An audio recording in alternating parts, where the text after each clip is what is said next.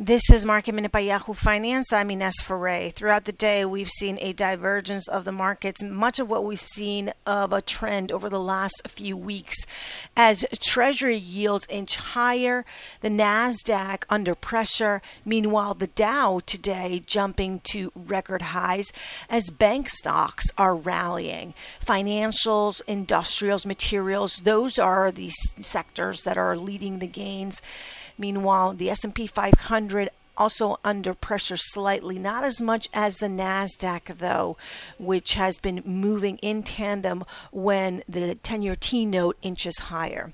Looking at some of the stocks that have been moving to the downside, Lordstown Motors, those shares have fallen as much as 12% today after announcing that it has received a request from the Securities and Exchange Commission for more information regarding the claims against the company by short seller Hindenburg Research. Five Below, the discount retailer, reported its quarterly results, beating on the top and the bottom line for its latest quarter, and Dollar General shares are under pressure after a mixed earnings report.